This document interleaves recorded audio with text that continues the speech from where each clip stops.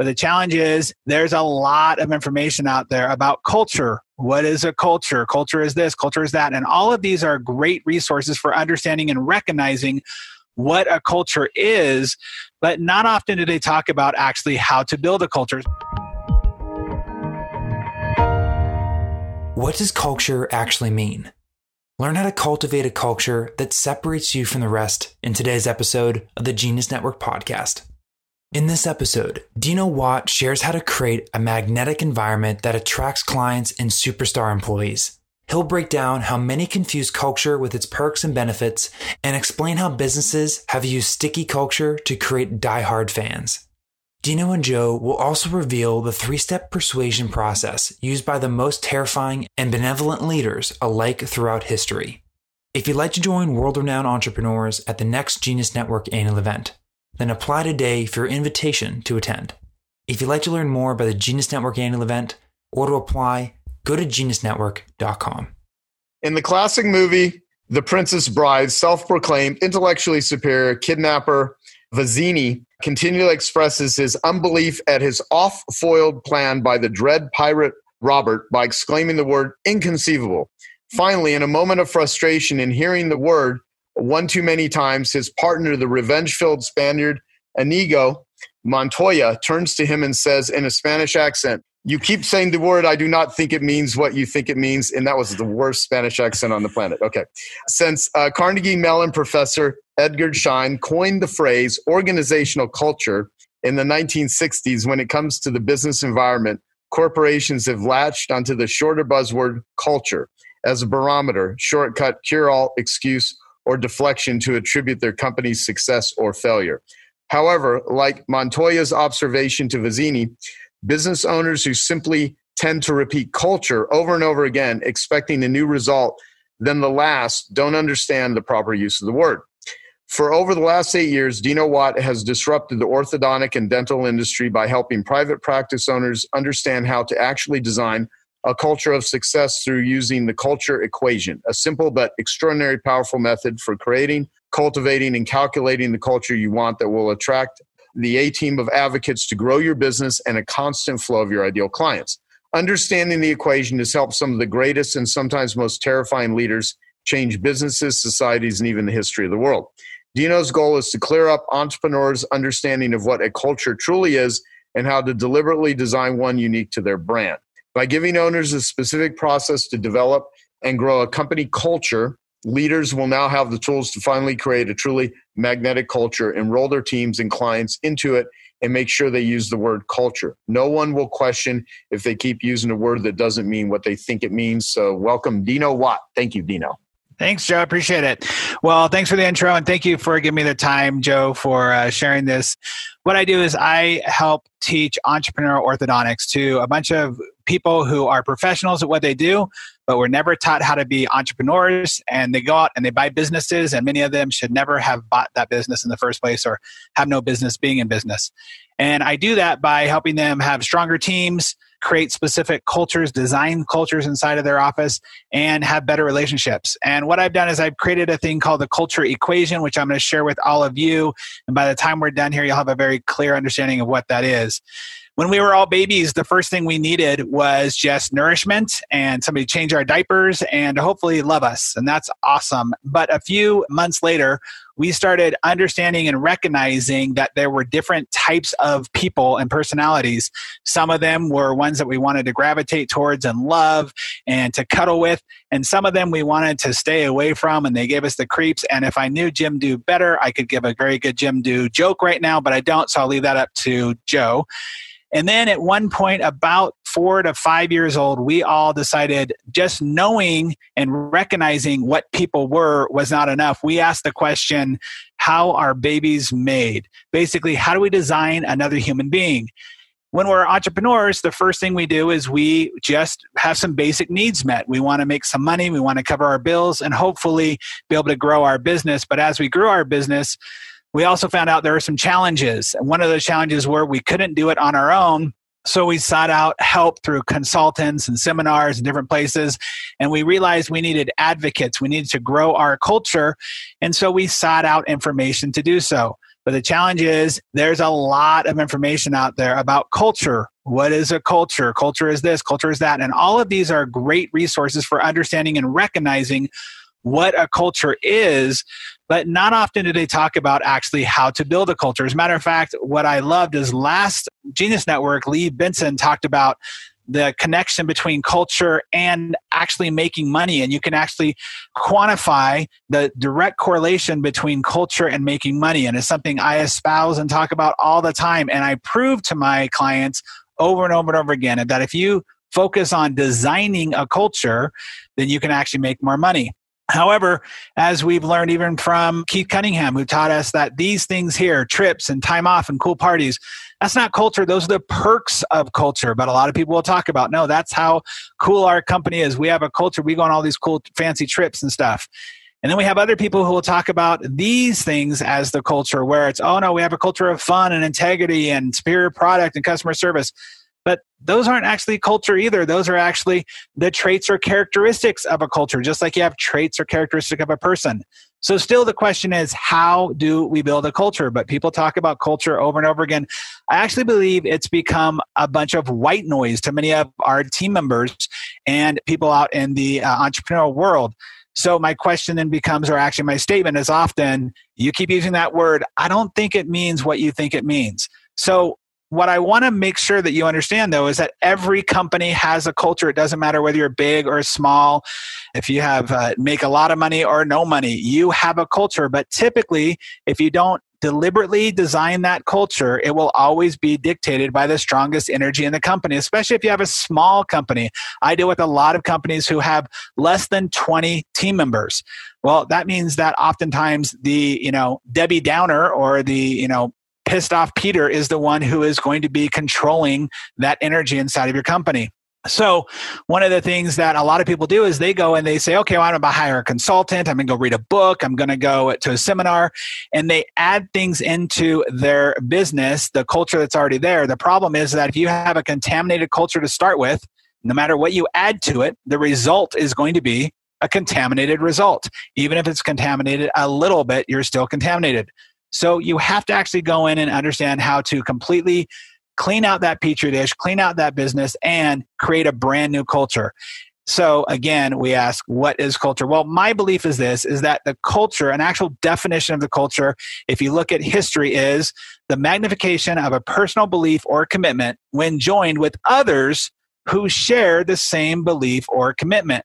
So how do we see that? Well, let's look at that through the culture equation again. But before we do, I want to warn you that it is too simple that some of us will look at it and go, yeah, I know that. But as Brendon Burchard talks about, common knowledge is not always common practice. So be careful not to discard anything here because it seems too simple unless you've got it dialed in 100%. And I'm going to give you some examples of that. The first is your vision, not just a normal vision, but a relatable and retellable vision. I see a lot of people who have big, long paragraph vision statements, which are fine and good, but unless you can really nail down that vision, it makes it hard for other people to relate to it, number one, and retell it. To give you an example, the oldest example that I could think of is Moses. Moses had a vision of, hey, slaves, let me take you to the where? The promised land. That was the vision. Let's all go to the promised land. Matter of fact, that vision was so relatable and retellable that he got people to follow him for 40 years. You would think that at 20 years, somebody would have stopped and said, hey, this guy doesn't know where he's going. But he didn't. They kept going 40 years into the wilderness because it was relatable and retellable. Steve Jobs, think different. Does he have people who understand it and will tell everybody and their friends about it? Of course he does. He has people lining up around the block to get his products and to be a part of his company. Oprah Winfrey is a person that created a vision around how you can live your life, live your best life. And does she have crazed people who will follow her? Absolutely. People go nuts when it comes to Oprah, right? Because she created a culture around her. She has a vision that's relatable and retellable. The next is E. Expectations and energy. Expectations that are relevant, engaging, action-based, and leadership-led. I call them real expectations. A lot of people call these the core values, and I would agree with that. That's a whole nother event that I can talk about core values and how you make core values generic versus real, but we don't have time here to do that. And then next is the energy that you bring to that, the energy that creates fans, evangelists, and traditions. And how we do that is to create people who will be your advocates for you. And lastly is support. Support that if somebody is adhering to the vision and following the expectations, that they will be supported no matter what they do without too much oversight and too much overbearing by you as the owner. So that's your culture equation. Well, how does this work in real life? If you actually adhere to it and if actually implement this, you actually create what's called a magnetic culture. The magnetic culture is one that overcomes price.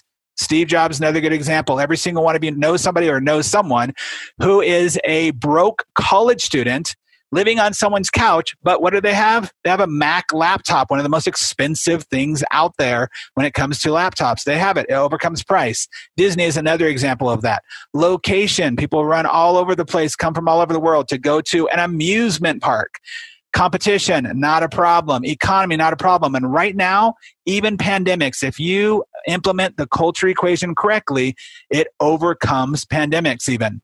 But the cool thing about this, the even cooler thing about this, I should say, is that the culture equation can be used for good and bad. That's how powerful it is. So good. We look at companies like Apple, like Whole Foods, like Starbucks that have definitely created a culture that you could look at and say, oh, that's really cool. And Martin Luther King created a culture through having a vision, expectations, energy, and support. But they also can be used for bad. Now, I'm not saying any of these companies are equivalent to Hitler, but he actually did create a culture through a vision, very bad, terrible vision, expectations, and support. Juul, Monster Energy, Walmart, McDonald's, all of these aren't the best for our world, but they know how to create a culture. So let me break it down for you again. The culture is simply this, the magnification of what a personal belief or commitment when joined with others who share that same belief or commitment.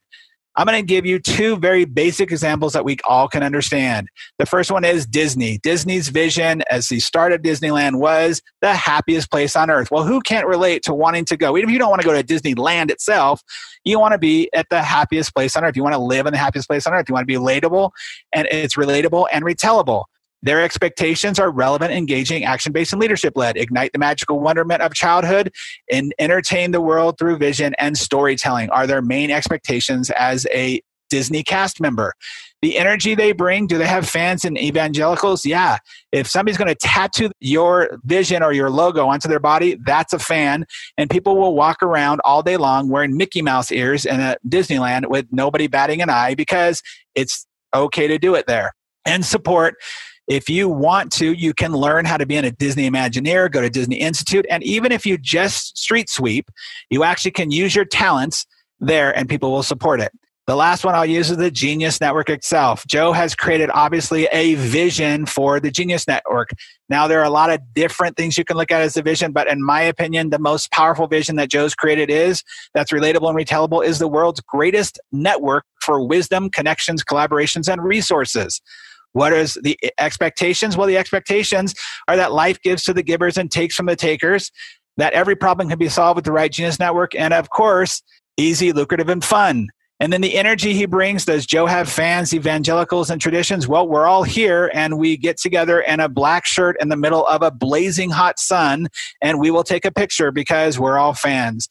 And support. Adhering to the visions and following the expectations. The annual event is a way that he supports us. Who's not in the room is a huge way that he supports us.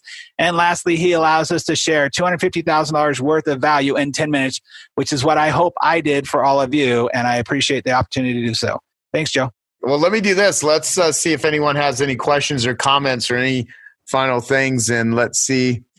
Jim Dew, say something about what you got out from Dino and how you're going to use it to kind of fix this toxic culture that you run over at Do Wealth Management. I always get stuff from Dino. That was amazing. Thank you. I think, what I hear from that when I hear about, and you've used this example before, Joe, about getting Harley Davidson tattooed on people's arms, right? It shows how committed they are to that. And I just think it makes me aspire to want just that people are so a part of the culture, whether it's employees or clients, that they want to be a part of everything you do in some way. I'm not sure anyone's getting a Do Wealth tattoo on their shoulder, including Mimi. But yeah, I love that idea and that vision about make it so compelling and useful that people want to be involved or stand out in the sun to get their picture or whatever. I look at it similar to that definition that ended up being in the Is Selling Evil video when I was asked that question, a decade ago, getting someone intellectually engaged in a future result that's good for them and getting them to emotionally commit to take action to achieve that result. And the slide you showed with Hitler, I mean, there are a lot of people, companies, movements that really don't help people, and in many cases can end up in the worst of situations. But there is, the way you've described how it's built makes all the sense in the world. Well, I use McDonald's a lot as an example, right? I mean, I admit I've eaten McDonald's before. Their fries are like crack, but they definitely have created a culture of, hey, if you want something fast and easy, we're the place to come. And it's not nutrition, it's not all that stuff, but the culture, if you really implement that equation over and over and over again, it hypnotizes people. And that's why I use the examples of Hitler. I'll just go through it real quickly. That even say, Hitler had this very evil, awful vision. He had expectations that only a certain amount of people could be in this club or a certain type of person be in this club. But he supported you so much so that if you chose to kill your neighbor, even if you were a lowly private in his army, if you were following the vision and the expectations, totally okay. What other thing does that in the world? And that's how powerful it can be. And that's why I think sometimes we try to overcomplicate this when it's really just 3 very specific steps that can make all the difference. Just real quick, I actually teach this in a longer presentation, usually about an hour, and I talk about it in your homes.